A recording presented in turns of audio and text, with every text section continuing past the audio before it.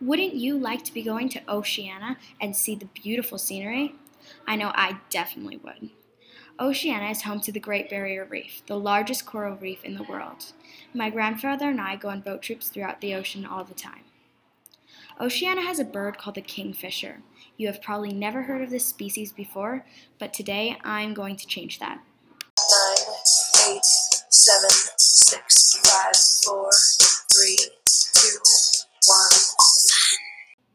So kingfishers. These birds have a very efficient way of hunting, with an aerodynamic beak and amazing eyes that can almost see through the water. They dive deep into the water to get their prey, and today we are going to dive deep into this podcast. I'm your host, Nelia Smith, and this is Trials of Kingfishers from the beautiful Biomimicry podcast series. I should have enjoyed my mind while I could. At eating sour Skittles, it was blown away. Taste the rainbow. The kingfisher is a truly remarkable bird. If you've ever seen a picture of one or seen one in the wild, the first thing you are likely to notice is its large head, long, sharp, pointed bill, short legs, and stubby tail. The kingfisher may not be one of the most colorful birds in the world, but it ranks right up there for its hunting abilities. And here to tell us more about this fascinating creature is Sunny Robertson, a biologist who studies the kingfisher. We are here with Sunny Robertson, and she is here to answer some of our questions. So, we know that the kingfisher has an amazing hunting technique. How is it possible that the kingfisher is more aerodynamic than, let's say, a bald eagle, but it doesn't go as fast? That is a very good observation.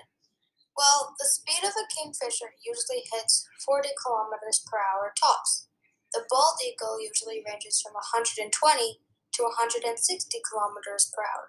To answer your question, the eagle is bigger, and it works in its favor for speed. Yeah, that makes sense. But then I got thinking, a bald eagle grabs its prey by its talons, though a kingfisher grabs its prey by its beak. Why is that? Yes, you are correct. But the eagle is bigger than a kingfisher. Therefore, its talons are bigger, which makes it way easier for a kingfisher to grab its prey. Plus, the size of a bald eagle and the fact that it isn't streamlined would be like a rock hitting the surface of the water if the bird tried to dive head first. Its body isn't nearly as streamlined as a kingfisher's. Thank you, Sunny, for telling us that very valuable information. Come get your BLT at A&W. Hold on to your socks because these new prices will knock them off.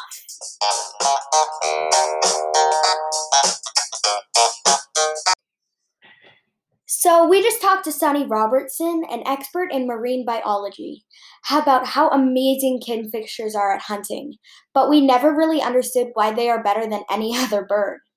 Well, I did some research, and kingfishers have a beak so aerodynamic that they can dive into the water without a splash. Yep, without a splash.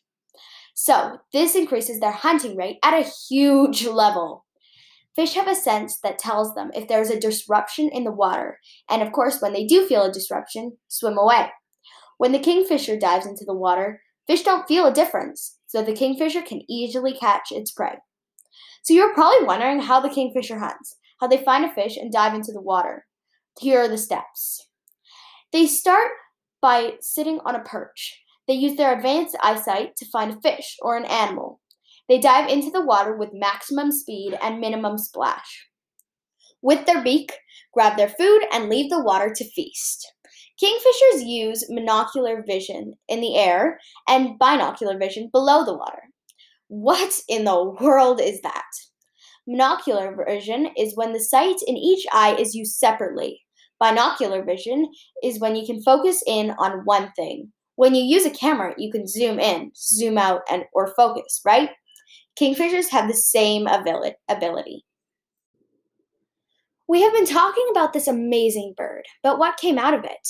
I have an engineer, Rosanna Tash, who helps work on the bullet train in Japan, which is inspired by the kingfisher's beak, and she is going to tell us a little bit more about it. So, Rosanna, while working on the bullet train, what was the process of understanding what needed to happen after seeing the Kingfisher? The bullet train is miraculously fast. It travels so quickly that the train used to make a sonic boom when going through tunnels or on bridges.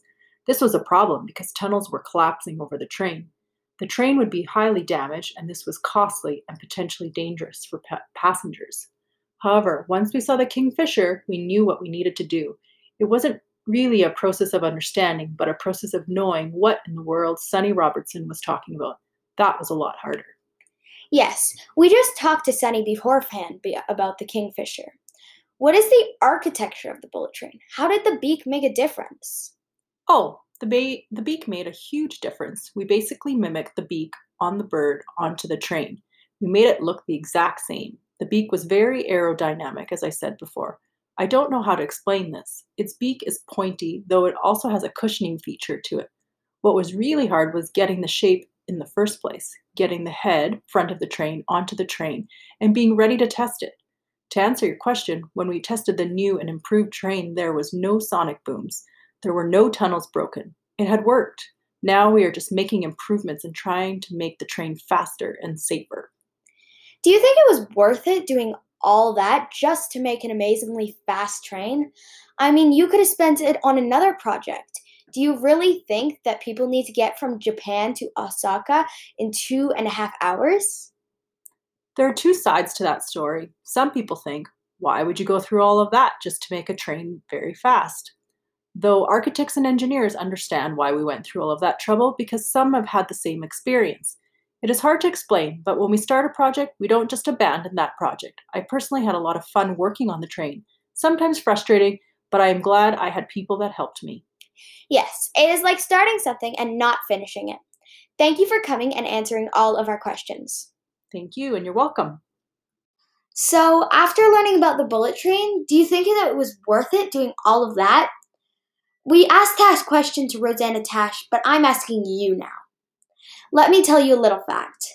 The new and improved bullet train is 10% faster and uses 15% less electricity.